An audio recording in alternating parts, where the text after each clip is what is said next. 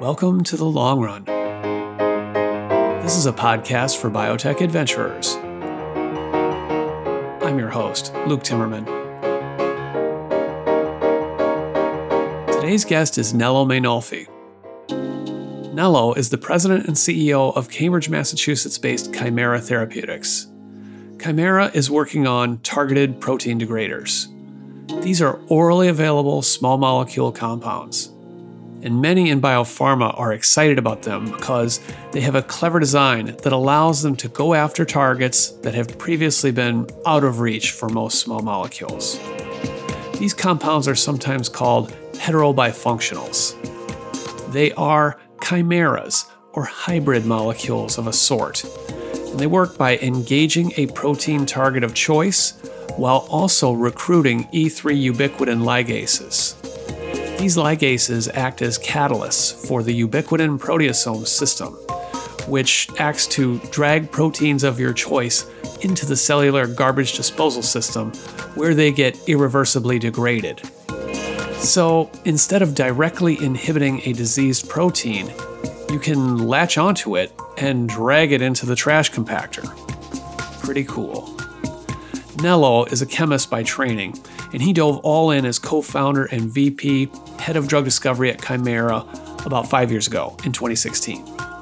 It's a pleasure speaking with him at length about this exciting area of drug discovery that doesn't really get as much media coverage as I think it should. Now, a word from the sponsor of The Long Run, AnswerThink. Today's sponsor, AnswerThink, has been consistently recognized by SAP, one of the largest enterprise software companies, as a top business partner for delivering and implementing SAP solutions for small and mid-sized life science companies. Their SAP certified solutions designed for the life science industry are pre-configured, rapidly deployable, and address fundamental business and IT challenges, such as integrating your business applications, delivering validated reporting, increasing your speed to market, support for global rollouts, as well as delivering a fully compliant solution that meets FDA's strict standards. Explore how AnswerThink can streamline your business processes to ensure growth. Visit answerthink.com/Timmerman and get a copy of their ebook, Top 3 Barriers to Growth for Life Science Organizations. That's answerthink.com/Timmerman. And have you heard of AbSci? AbSci is all about creating new possibilities in the realm of protein-based therapeutics. What does this mean? AbSci has a fundamentally different approach to drug discovery. It designs and develops next-gen biologics of any modality, from antibodies to T-cell engagers to completely novel protein scaffolds, including a futuristic format it calls bionic proteins.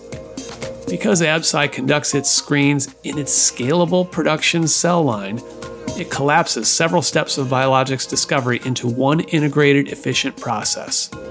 AbSci also has a unique computational antibody and antigen discovery approach for isolating fully human antibodies from diseased tissues and using these antibodies to identify novel drug targets.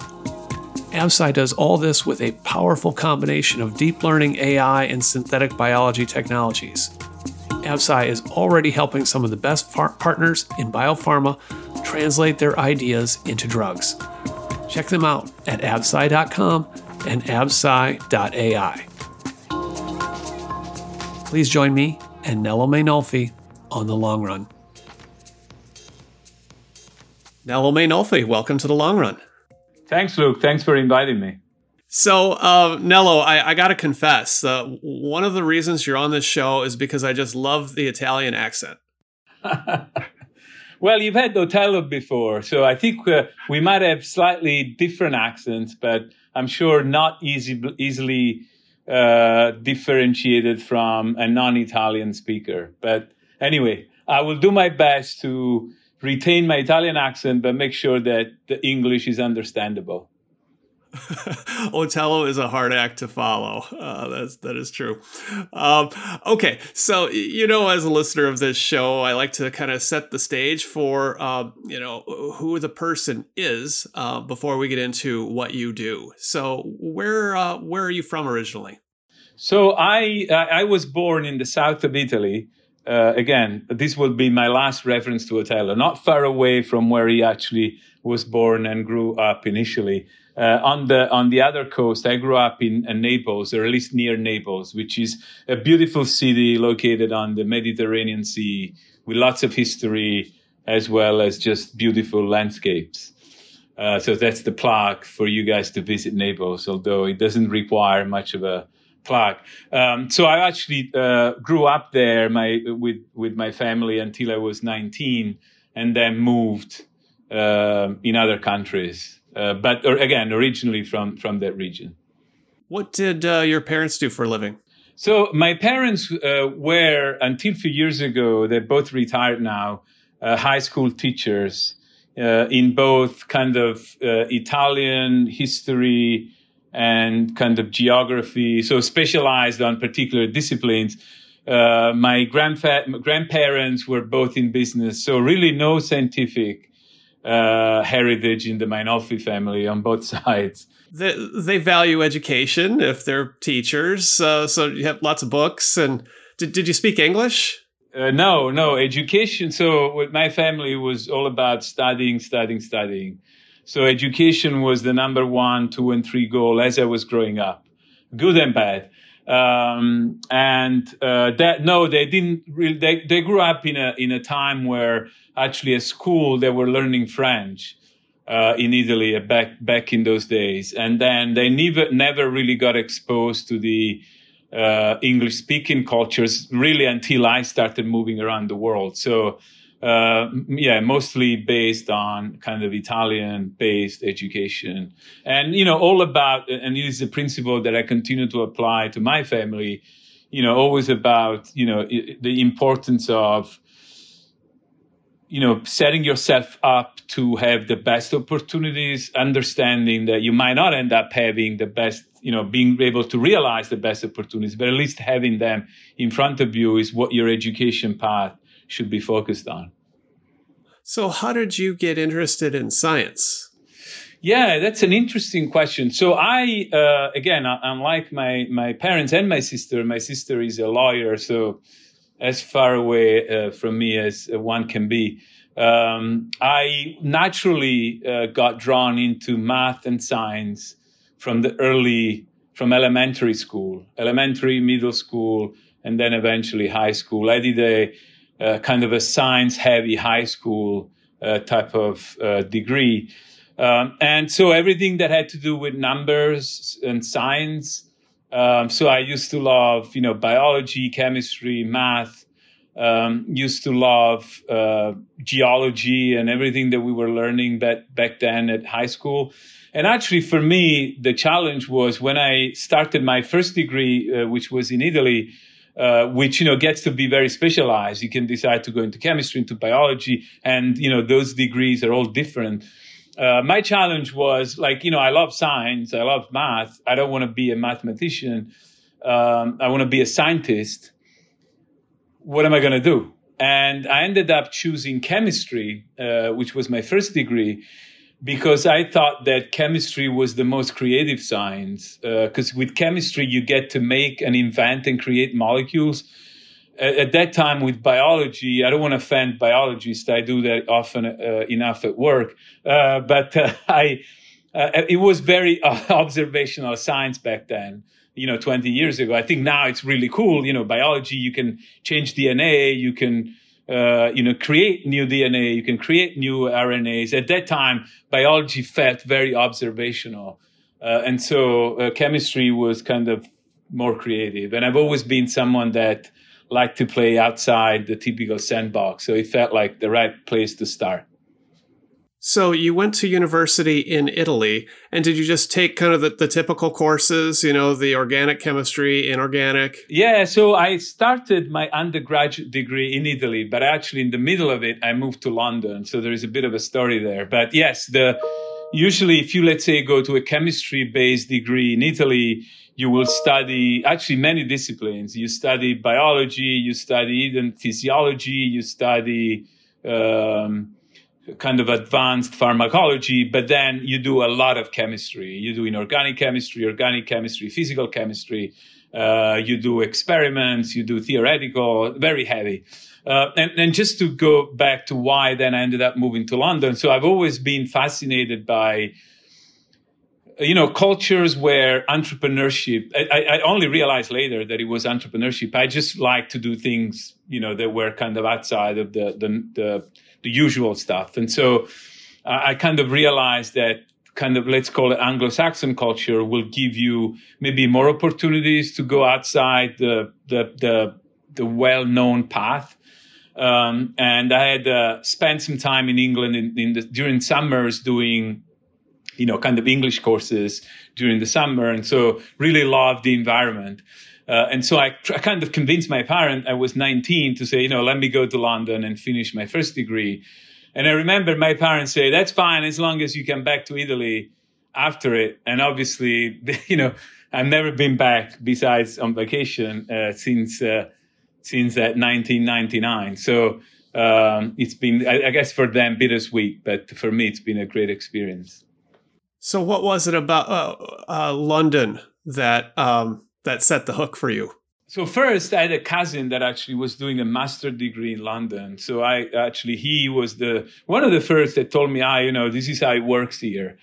And then I always felt that, Cambridge and Oxford were a bit stuffy for my taste, and, maybe socially a bit boring. Again, hopefully I don't offend anyone, but I just felt London at that time, and probably still today, was the most inclusive cosmopolitan city in the world, with really good universities and colleges. I ended up going in the University of London. I was at King's College and then Imperial College. So I got to experience excellent education while, having access to everything that I wanted to outside of that.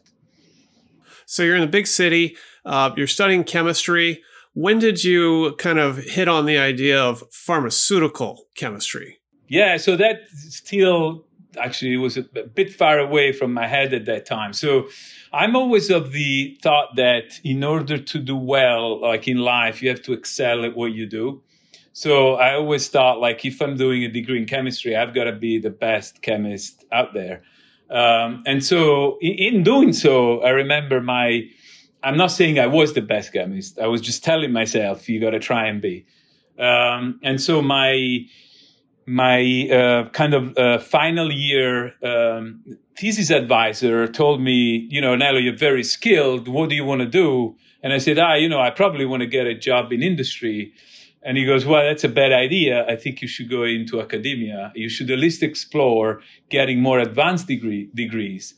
And so actually then in my head was, okay, I'm going to go and do a PhD after the first degree, because I started to get into my head that I wanted to stay in academia because it would be, the fullest realization of my potential. And so I did a PhD in London.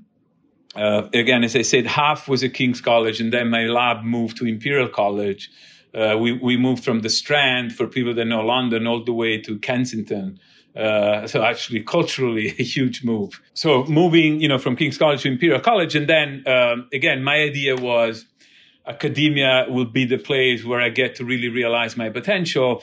And at that time, and I would argue probably still today, although I'm not really sure, that doing really advanced organic chemistry, especially at the time, synthesis of biologically active complex molecule, the place to be was the US. And so, there were places at MIT, Harvard, Princeton, and other places they applied to, ended up, including Scripps, ended up going to Scripps. So this would have been after you got the PhD. Now, what year did you get that? I completed my PhD in 2004. 2004. Okay, so and by this point you're thinking about the pharmaceutical industry or academia. Just to be clear, I was initially thinking pharmaceutical industry, but again, this going deeper into science took me completely away from it. And so at that moment in time, at the end of my PhD, I'm only thinking academia. This is the place to be. Now, being in London, did you have some exposure to, people from industry like GSK, AstraZeneca? Yes, actually, the beauty about many colleges in the UK is that they have what is called a third year industry placement. I don't remember exactly the term. So you used to spend 6 months in a company, and I ended up spending 6 months in this place called the James Black Foundation, after Sir James Black's and all this work that he was doing in particular areas of medicines. We were studying bacterial, we were studying actually antacids, and then how they would play into stomach ulcers and all this kind of line of work. So I did get exposed, although it was a very tiny company of 25 people, to industry at that time. But to be honest, I was so focused on my kind of hunger to kind of do many, many things that I didn't quite catch the bug at that point, but I will later. And so if we get to it, you'll see how it happened. So you came to the US to do a postdoc at Scripps, is that right? And what was the big thing that you learned or the key experience that you gained there? Yeah, so when I went to Scripps, as I said, my idea was I want to do, so again, in chemistry back then, nothing to do with drug development, the most difficult organic chemistry, which to me is still synthesis of these large biologically active molecules. There used to be a huge thing in the 90s, in the early 2000s, and now the strategy is a bit different, but we don't have to go there. So I went into this lab, with Casey Nicola was our PI, big name in organic chemistry, and he was actually the head of the department of chemistry at Scripps at that time. What I learned the most there, and it was a huge change for me. So when I was in London, I used to be very driven, so work really hard and try to do, many, many things that, maybe most people weren't doing at that time. But only, when I went into his lab and see the drive and the work ethic of his lab and people there and my PI, I actually realized that I had an extra gear in myself that I wasn't even aware of. I thought that I was really giving my best, but I realized that I had much more in me. And, some people will say it's kind of extreme because there we were working. Nowadays, probably it's not possible. 6-7 days a week, 10, 12, 14 hours a day. It was crazy training back then. But it allowed me to actually realize that sometimes we have limitations on what we can accomplish based on previous experiences or based on what people tell you that it's doable. And to be honest, this lesson, I've taken it with me in everything that I've done, and especially at Kymera here today, where I never think about setting a goal based on what the status quo is, but setting a goal based on what we think it's really possible, above and beyond what we believe that people tell us that is possible. So really, that was my key thing that I always carry, and I tell everybody that wants to hear me. Actually, that's a really important learning early in your career, that your capacity is actually further out than you even realize. And that's a big part of management, is like noticing a young person or whoever's at your company and helping them see for themselves that they can actually do more if they set their mind to it. Everyone will have let's call it a limit or a breaking point. And we got to be careful not to take people to that breaking point. And I know many of us have been there. I've seen my breaking point. I've gone past it during those years. And I know also how to kind of play, kind of away from it. But we have to be open to the notion that we can do, only we know what we can do after we experience it and not before. Okay. So how did you end up going to industry? Did you go straight to Novartis then? Yeah, so where did the bug come from? So I was in academia, I was in Scripps, and I was loving it. It was stressful, it was busy, it was crazy.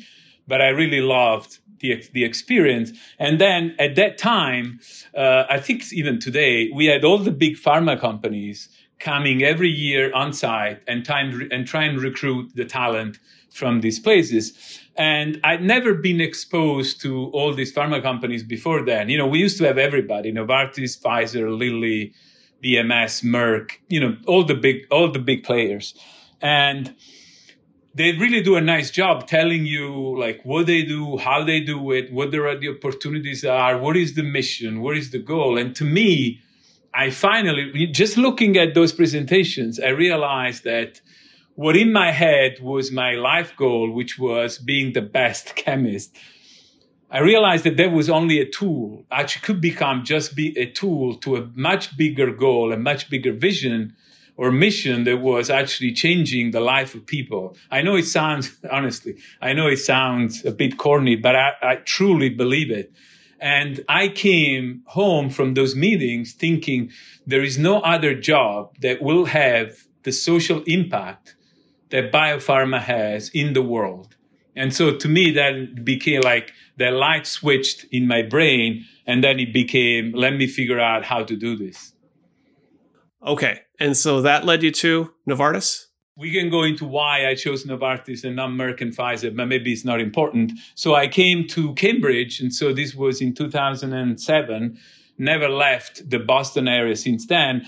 And this is, I tell people a lot these days, I think when you go into industry, you have to make a very informed decision about why you're going to particular places and particular companies and what you're trying to accomplish. So for me, deciding to go into big pharma was purely because I thought that I would have the training, the resources to learn what drug discovery and development would be like. And so for me, Novartis, I say it every day, was an amazing experience. I spent 7+ years there, and I was lucky to be involved in leading programs that were successful. And I got to see what drug development looks like in a very relatively short amount of time. Well, and this was around the years when Novartis was making a large investment there in Cambridge at the Nibber campus. So you were surrounded by a lot of bright colleagues. Exactly. And I think you make a good point. Novartis was making a big investment, and there were a lot of really young, up and coming people that if you had the commitment, going back to the work ethic and pushing your boundaries, if you had that in you, the opportunities were large because we were trying to make it happen while we were building the site here in Cambridge. So I had a lot of opportunities to do things that probably in another large pharma I wouldn't have so early in my career. So you're there in Novartis for about 7 years, still an ambitious young guy. How did you meet this character, Bruce Booth from Atlas Venture? Yeah, that's an interesting story. So one other part of myself, which probably is not the best part, is, I need to learn. I can't say every day. We say every day, but I need to have like a steep learning curve. I like to be outside of my comfort zone. It's just fun. It's exciting. It's somewhat, sometimes can be off-putting, but it's how we grow. And so in a big pharma, for as much as I had plenty of opportunities to grow, especially if you're successful early on, you hit a place and a time where the learning curve is not going to be as steep. And so after talking to a few people that I trusted in the industry, both inside and outside of the company, and I always, at that time, Scott Biller, who was the CSO of Agios, but had hired me to Novartis, had gone to Agios, and he was one of the people that I went to also get some advice. And the discussion was how do I think about next steps and what is the best place for me? And at the end of the day, I realized that being able to now do the next step, which is taking the strong scientific knowledge and training and mixing it with new learnings, and now are more kind of business and company building and things that I'd never been exposed to, was going to be my next kind of learning curve. And so I got exposed to Atlas Venture through another project that I was helping them drive, which was a company called Race Therapeutics that was working on cancer metabolism. So I was recruited into that company to drive drug discovery. Okay, so you decide to leave Novartis, and you're beginning to map out a path in management, like no more hands on the bench. You're going to get into leading teams. Yeah. So, back in Novartis, actually, I was leading teams and programs already. And so I had the experience of building science from the bench, building science from managing teams. Now, to me, it was about building science through bringing in all sorts of other disciplines that were not just scientific. That was the leap that I wanted to be part of. And so this is what, early company formation allows you to do. When I joined that small company at Atlas, was about, we have some cool science from MIT and from MGH. How do we make it into a company? And that was, a 12, 15 months experience. And it was, hugely impactful. Yeah. That will put you out of your comfort zone. There's a lot of variables, so you got to figure it out. And so at that time, tying protein degradation and Bruce both, since you asked me the question, I've always, at Novartis as well, my thing was, how can we improve drug discovery and drug development? And how can we find disruptive technologies? So even at Novartis, I was in charge of a few initiatives that I don't want to go into the details of. So I always had this thing. And so when I was in this company, Race Therapeutics, in this project at Atlas, we had a really hard time to validate the biology of the target. And so this was early 2015. I said, let's use protein degradation, which at that time was very niche in a way.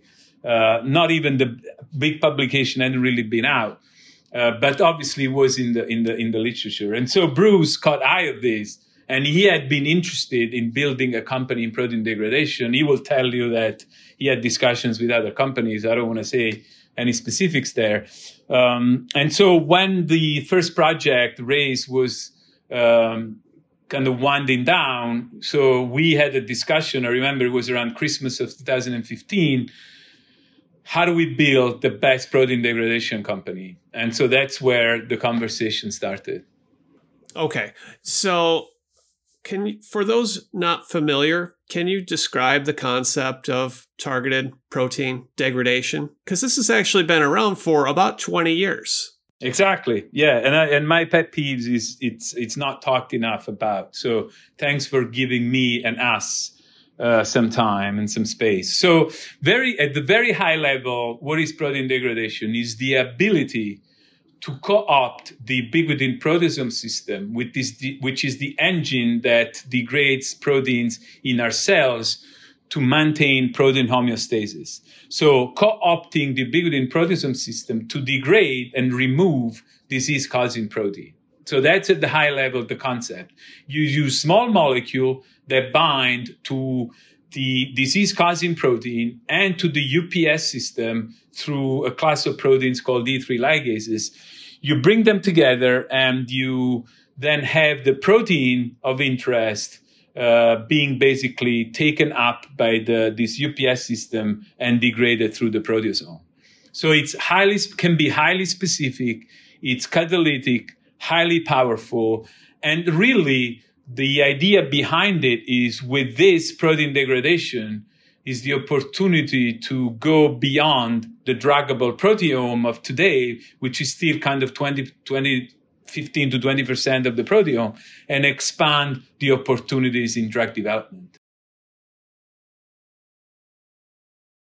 Now, a word from the sponsor of the long run, AnswerThink. Today's sponsor, AnswerThink, has been consistently recognized by SAP, one of the largest enterprise software companies, as a top business partner for delivering and implementing SAP solutions for small and mid-sized life science companies. Their SAP-certified solutions designed for the life science industry are pre-configured, rapidly deployable, and address fundamental business and IT challenges, such as integrating your business applications, delivering validated reporting, increasing your speed to market, support for global rollouts, as well as delivering a fully compliant solution that meets FDA's strict standards. Explore how AnswerThink can streamline your business processes to ensure growth. Visit answerthink.com/Timmerman and get a copy of their ebook, Top 3 Barriers to Growth for Life Science Organizations. That's answerthink.com/Timmerman. And have you heard of AbSci? AbSci is all about creating new possibilities in the realm of protein-based therapeutics. What does this mean? AbSci has a fundamentally different approach to drug discovery. It designs and develops next-gen biologics of any modality, from antibodies to T-cell engagers to completely novel protein scaffolds, including a futuristic format it calls bionic proteins. Because AbSci conducts its screens in its scalable production cell line, it collapses several steps of biologics discovery into one integrated, efficient process. AbSci also has a unique computational antibody and antigen discovery approach for isolating fully human antibodies from diseased tissues and using these antibodies to identify novel drug targets. AbSci does all this with a powerful combination of deep learning AI and synthetic biology technologies. AbSci is already helping some of the best partners in biopharma translate their ideas into drugs. Check them out at absci.com and absci.ai.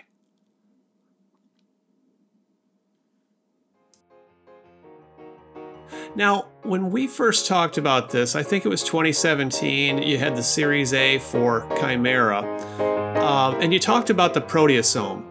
The first thing that came to mind was, I've heard of that like once or twice, with drugs like Velcade, bortezomib, now marketed by Takeda, and carfilzomib is an Amgen drug.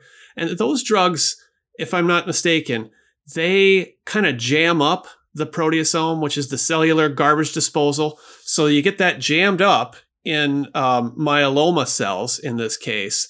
And essentially, like a whole bunch of proteins start building up, and they essentially cause the cell to burst and it dies. So that's how they treat that form of cancer, with a proteasome inhibitor. But this is different. It's very different. It's almost the opposite. So proteasome inhibition, you basically take the end game of the ubiquitin proteasome system, which is the proteasomal degradation, and you block it, as you said. Once you block it, all sorts of protein accumulate, actually all sorts of proteins. The reason why that drug is used in multiple myeloma is because they found that multiple myeloma cells are much more sensitive than the rest of our body to proteasome inhibition. But I can assure you, if you let that system run, all the cells will eventually die, because the proteasome and the cells need to be destroyed for the homeostasis of each of our cells to be in place. Proteasome TPD, which is targeted protein degradation, is instead bringing one protein to the proteasome for degradation. So it's actually not blocking it, it's enabling the proteasome to degrade a protein that wasn't planning to degrade fully, because the cell is not signaling that. But thanks to our bifunctional small molecule, we're presenting it. And the proteasome is a very kind of flexible machinery. It will degrade anything that is tagged for degradation. And so it does it very, very quickly. So the molecule itself, you said it's a small molecule, but as I understand, it's shaped kind of like a dumbbell. It's heterobifunctional. It's got two ends to it.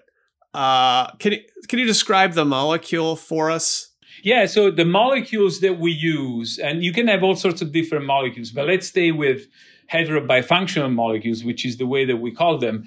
It is a heterobifunctional. You can imagine a bispecific molecule if people like to think about larger molecules. This is still small, and it has two ends, as you say, the dumbbell idea. One end binds to the protein that you want to degrade, and the other end binds to this protein called E3 ligases that are part of this ubiquitin proteasome system.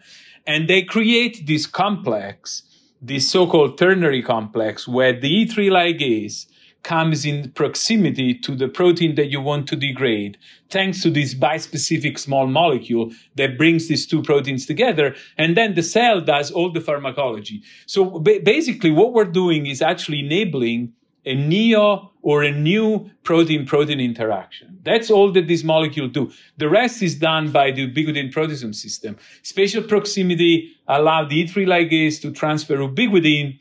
The ubiquitinated target protein is recognized by the proteasome and degraded. And our small molecule can do this cycle over and over again.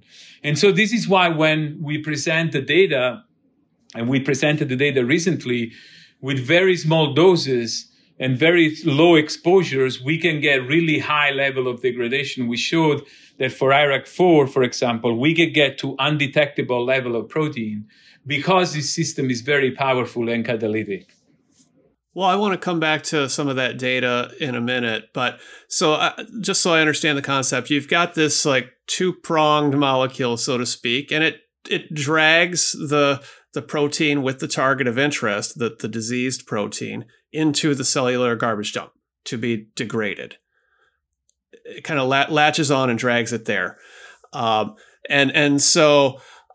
you don't need to, because it's got this bifunctional mechanism, you don't need to bind with the active site on the disease-related protein, right? That's a great point, Luke, that I should have mentioned. So why is this modality so potentially transformative? Besides the cool technicality that we just discussed, is the fact that you can just bind to any protein. You're not inhibiting the function. You don't have to bind to a catalytic pocket. You just have to find a surface of the protein to which a small molecule can bind, and you can, in theory, degrade any protein that you can bind. So the really big step here is the fact that we have a technology that, in theory, can go beyond every small molecule because we don't need to inhibit. We just need to bind to them. So we're not limited by those 10, 15% of protein that one can inhibit. And so we have the power of this genetic-like knockdown, right? We can just take the protein and completely remove it post-translationally with the flexibility of small molecule drug development. This molecule can be dosed orally. They go to every tissue, to every organ. So we don't have the issue of oligo-based therapeutics that have to be liver targeted or injected in tissue. So the transformative potential, which I don't think is fully appreciated, is that here, unlike these therapies where we're irreversibly changing the genome, or where we are reversibly changing, the RNA, but we have limitation with delivery, we're actually here engaging post-translationally. So we're going directly to the protein, we're removing it, and we're doing it with a small molecule. So the sky, in theory, is the limit of the technology. You have some of the classic advantages of small molecules with cheap and easy to manufacture, oral bioavailability, predictable PK and PD, although I do want to ask you about that. But they're not exactly the same as a classic small molecule, right? There's a little bit of chemistry here, isn't there? Like to get the bifunctional part, and there has to be some kind of linker between the two ends.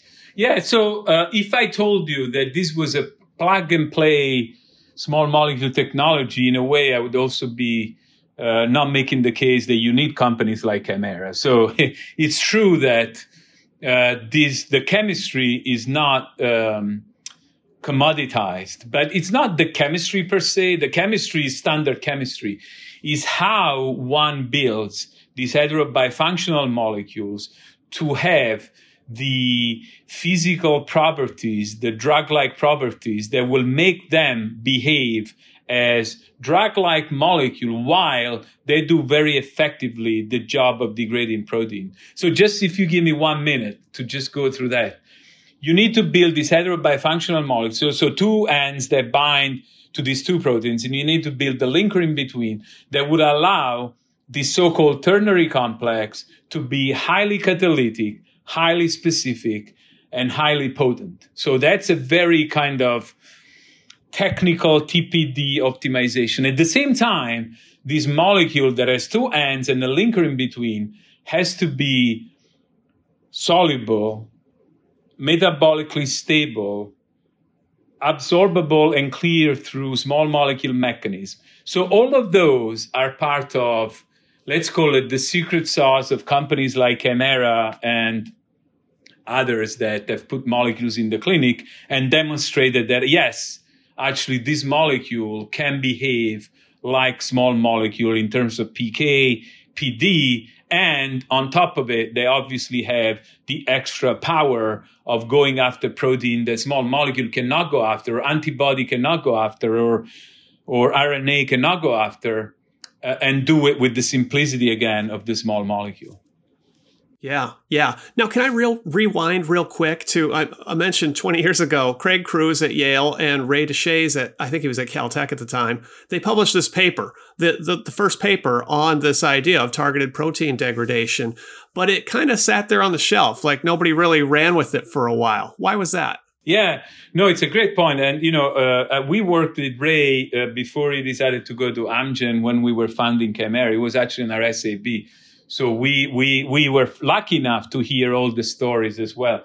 So in a way, they did an amazing job. And then Craig actually continued to work on it. I think maybe Ray a bit less as he continued to do other work in his lab. But I would say that the idea was, can we recruit a disease-causing protein to the UPS system for degradation? Can we prove that concept in the cell?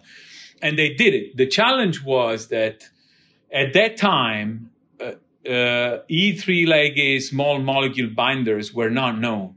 The only available tools that they had at the time were these large peptides. So these molecules that they were making, these heterobifunctional molecules, were very large, not cell permeable, not having the drug-like properties. So I remember, if I remember correctly, they used to have to microinject these molecules in the cells to demonstrate cell activity. And so why did it take, maybe let's not say 20 years, but why did it take like 15 years or so? And what really was limiting was chemistry. And so two events happened. We understood that the thalidomide mechanism of action, there was a drug that was already, as you know, the story, available in the market for many years, was through engaging an E3 ligase, which was cereblon. So we now found ourselves with a small molecule that was binding to an E3. And then we found ourselves with learning that Ep1 alpha peptide that binds to VHL, which is another E3 ligase, could be modified into a small molecule like E3 ligase binders. So it was a chemistry campaign. They changed the world of drug discovery and now allows us to have small molecule degraders that have the right properties. And I just want to add one more thing. This is why at Kymera, we decided we're not going to take cereblon and VHL as the end all and be all of protein degradation, because they're there just because they were the first one to be discovered. And we spent, at this point, tens of millions of dollars on novel E3 ligases to enable what we want to do with tissue-restricted degradation. It's such a fascinating story. We've seen this many times before, where a drug that's been on the market and given to people for a long, long time, we find out later how the mechanism really, really works. And it's a little different than what was originally worked out. And then that opens up the path for, a whole bunch of new companies like Kymera, our Venus was there, came out of Craig Crews' lab a few years prior, but there's others like, Monte Rosa, Nurix. There's been something of a boom. Why do you think there's been, C4 is another one. What has gotten people in the industry so jazzed about this new modality? Yeah, so I think it's fair to say that everybody, it was large companies and now smaller companies that want to build real drug development engines, you have to have targeted protein degradation in your toolbox, because it's a complementary technology to go after highly genetically validated targets that have been elusive to other technologies. So very simply, this is going to transform medicines no matter what. We're not going to drug the other 80% of the proteome. I think it's silly to say that, right? But if we go from 20 to 30 to 40 to 50, it will have a huge impact on patients and availability of new drugs that other technologies, in reality, we talk a lot about genetic therapies, but there is no comparison with the power and flexibility of TPD, what this field can do versus still niche spaces like genetic therapies. So that's the answer. This is why every big pharma company has either collaborations, and we have, two of those, or has internal efforts, or both. And then why there are small companies, which I think is always where innovation is. And the small companies are going to transform medicine through protein degradation, not the large companies. I mean, you see that with RNA, you've seen it with genetic therapy. It's the small company that paves the way to these new innovative therapies. And then there is a fuller appreciation of the market and commercial opportunities of these therapies. Okay, so about 5 years ago, you're getting Kymera up and going. You've got this new chemistry tool, the heterobifunctional molecules. It's got a lot of different, it's a platform kind of technology. It can go lots of different directions. Like, how do you decide where to start, which targets to go after, and which indications? So I do this all the time, but I'll do it here too. I do need to thank Bruce Booth and Atlas Venture, because they had the patience and the enthusiasm to do this right. And hopefully we've done it right. But which is, let's not just run with the first idea and get into the clinic. I mean, obviously we did it really fast anyway. But I was very adamant about, we need to not differentiate, but we need to have a philosophy about how we do this. And so we invested in two things. One, we only work on targets that there is no other technology that can unlock the real biological and clinical value.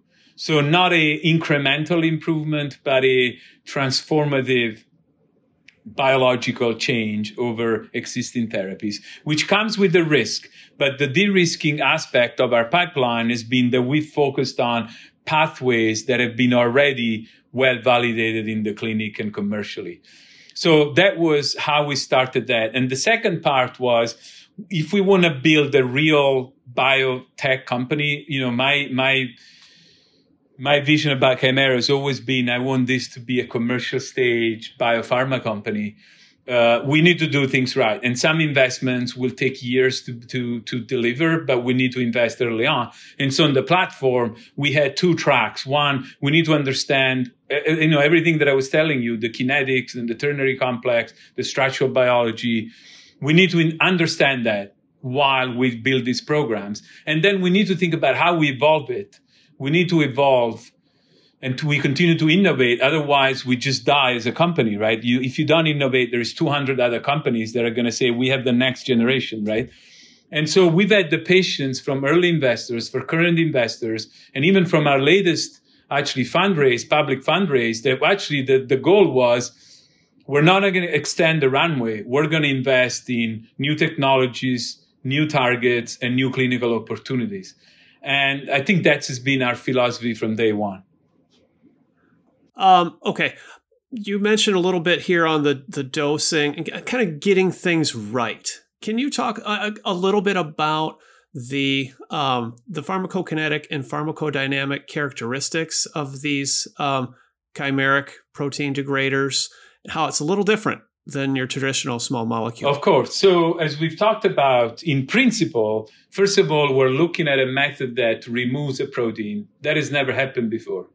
So we need to get comfortable with the idea, how do you understand how that happens? How do you monitor it? And how do you then develop in the clinic and beyond a therapy that removes protein in a catalytic manner? But the beauty of this mechanism is that it has an integrated biomarker in it, which is your protein. Unlike other technologies, it's really difficult to have a direct biomarker, and here we have it. So understanding the impact of compound in humans, in the presence of, so your heterobifunctional drug, in the presence of your protein, the UPS system and the protein resynthesis machinery, which we haven't talked about, and then understanding how this molecule is able to degrade the protein while the molecule is being cleared and while the protein is being resynthesized, is where Kymera has spent a huge amount of time and resources. We are a company that believes in translational medicine being on the front end of every program. So when we design a new program, we think about what are translational assays, how do we measure it, how do we measure pharmacology and safety. And so you need to understand well the relationship between all these partners so that once you go in the clinic, you're going there with a de-risked dosing regimen and dosing paradigms. And so for IRAK4, which is the data that we disclosed in October, is really playing out in a way probably better than we expected, but at least in line philosophically with what we wanted to see translating from preclinical into the clinic. Well, let's talk first about IRAK4. What is this target, and why did that rise to the top of your priority list? Yeah, so, I love immunology. Actually, what I didn't mention, at Novartis, I worked on a complement for many, many years. And actually, I discovered the first factor B small molecule inhibitor that now is in late clinical development. So I believe there is a huge unmet need in immunology. There are many diseases that are not served by existing therapies. I think that while immunology gets a lot of attention, it's clearly not as much attention as, let's say, oncology. And for a disrupting technology, it's a unique opportunity.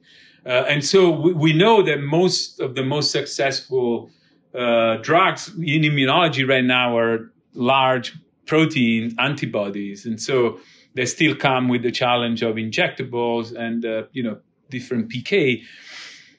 And so the idea was, let's go in a pathway where there is high degree of validation from several antibody medicines, but where we can block the pathway at a node where we'll be much superior to any other therapy that is there because it's the central node of that biology. And so the IL-1 TLR pathway, for which we have drugs on the market against many cytokines, starting from anakinumab from Novartis, the IL-1 beta, and others. We have drugs in the clinic against IL-18, 33, 36, downstream effect, TNF, obviously Kymera, IL-6, a couple of drugs. So really well validated. The key is we don't have a small molecule drug that can block this pathway fully. And that's what an IRAK4 degrader is. In a landscape where, as you know, small molecule anti-inflammatory drugs are having a hard time establishing themselves. If you think about some of the safety issues with the JAK inhibitors, and if you think about some of the efficacy, maybe challenges with some of other mechanisms. Yeah, people have become more aware of the JAK inhibitor safety issues recently. But so you're going to go upstream of some of those inflammatory cytokines you mentioned that antibody companies have been able to have some success with. And so you're thinking that a small molecule here could be effective against multiple autoimmune conditions, multiple inflammatory conditions if you're successful? Yeah, I mean, I think with this IRAK4 degrader, so we block not only the IL-1 family cytokine and also TLR agonists that signal through the MyD88 receptor, in which IRAK4 is a key component, but also, as I said, we can block some of the secretion of some of the other cytokines that come downstream. So if you look at the data that we released in October, we were able to show really meaningful inhibition of interferon, IL-1 beta, IL-6, IL-8, IL-10, IL-12, IL-17, TNF-alpha. So if you have a drug that inhibits this plethora of cytokines in a profound manner, all the way to 97%, so we have a targeted approach that has a pleiotropic anti-inflammatory mechanism that has human genetic de-risking in terms of safety, as well as initial clinical safety experience, as well as preclinical. So things are really coming together for this target and this pathway to be disruptive in immunology. And obviously, we're still early. I'm not going to claim this is the next Kymera. But to be honest, that's the goal in a pill. Well, this is a phase 1 study, and you did a whole variety of different dose cohorts. But what you saw, I mean, like you say, 95, 97%, you're getting rid of those inflammatory cytokines. And what kind of safety profile are you seeing? So we're seeing with a single dose, which to be honest, we didn't expect.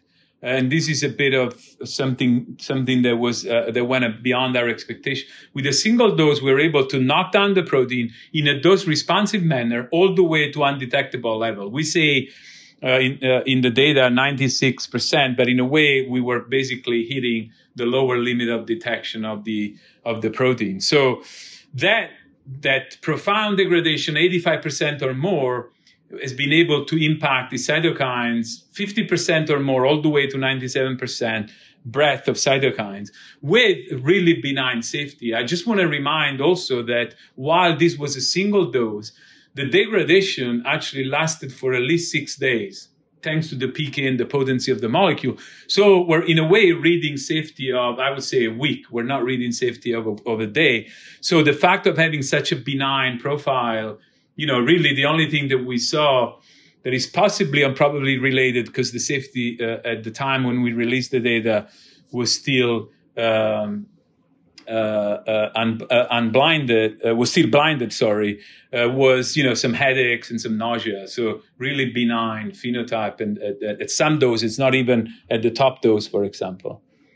But you're not doing something, really aggressive, like you alluded to, gene editing, for instance. Like if you were to gene edit out this kind of thing, that's a whole different story. Here, you can have perhaps a once weekly dosed small molecule orally. Is that kind of where you think this is going? No, we're thinking this is going to be a once a day. So the opportunity with having such a prolonged degradation profile is to then actually use it for your advantage. And then you dose it every day, a much lower dose, so that as the exposure increases over time, you're actually able to hit this really profound degradation at much lower dose. So what we're thinking about, and we'll share some data before the end of the year of our multi-dosing schedule, but we're thinking every day, single day dose for obviously depending on the type of disease, but you can imagine this is going to be some type of chronic dosing that will have this immediate impact on a lot of inflammatory signaling, but with the flexibility of being able to pull back, remove the molecule, and seeing the protein go up fully actually in a few days. It's a small molecule, so it allows for easy repeat dosing. You're not altering someone's DNA. So they still have whatever is happening in their biology that leads them to produce excessive amounts of these inflammatory proteins. That's still there. You mentioned that there's still the protein synthesis. They're still making that. You're just dragging it down through the garbage dump every day. Yeah, exactly. We're not messing around with the genome, but we're just getting to the problem, which is increased inflammation and removing the key protein that is responsible for signaling this increased inflammation in the nucleus and creating this pro-inflammatory cytokine environment. Now, you ran randomized phase 1s with, they look pretty rigorous, more so than I am used to seeing from, say, newly public biotech companies. I mean, what's your philosophy about how you are running this clinical development program? I'm going to take that compliment, Luke. But just to be fair, though, to the other companies, so for going into immunology, you have to run or at least it's customary to run healthy volunteer phase 1 study. Obviously, for these studies, unlike oncology, you don't have the risk-benefit scenario. And so you really want to get a read of safety in a stepwise manner. I think the rigor, though, that we apply to this trial, if you see we have a single ascending dose in healthy volunteer. We have a multiple ascending dose in healthy volunteer. And we also have a single but multiple dosing in patients to look at how the PK/PD translates from healthy volunteer to patients. And so I think your comment, which again, I'm glad you noticed, goes to the rigor that we put into the design of the primary and more important, the exploratory biomarker, looking at knockdown in blood, looking at the knockdown in skin, looking at systemic biomarker, looking at ex vivo biomarkers, looking at skin biomarkers, then going to patients and asking the question, are patients experiencing the same level of knockdown and downstream effect? So that the phase 2 dose that we choose for this drug is as de-risked as possible. I like to say that our phase 1 has to deliver a drug that is fully de-risked in terms of mechanism. And the only question that we will ask in a phase 2 randomized study and eventually phase 3 is, what is the clinical efficacy of the drug versus what's out there? And not that we're going to run this competitive study, but I think for us, we expect the drug to work. We just need to understand what are the diseases where this is going to be a blockbuster versus it's going to be just an efficacious therapy. And if we deliver the right molecule with the right PK/PD and understanding of the biology, then we can go into those studies putting a lot of money behind them. Are you thinking about companion diagnostics? Is there going to be a way to select patients most likely to respond given your mechanism? It's a good question. So, the short answer is no, but I just want to qualify it a bit. We understand that many immune inflammatory diseases have a driver that see activation of IL-1 receptor, TLR receptors. And so we expect that those diseases will be benefiting from a drug like IRAK4 degrader KT-474. So we're planning to prioritize the diseases where there is either preclinical genetics or clinical experience where this pathway has been shown to be relevant, and then go and dose all patients, understanding that there is some heterogeneity. But given the pleiotropic mechanism that we're seeing even in our phase 1 study, we're pretty confident that we can go without selecting patients. You mentioned that maybe this space is a little bit undercovered or underrated, which it's kind of a strange place to be, because on the one hand, there's a ton of investment from big pharma and biotech startups. I mean, there are certainly people in the stock market well aware of targeted protein degradation, but it's not headline news. It's not, on the cover of Time magazine or something like this. What do you think is going on here?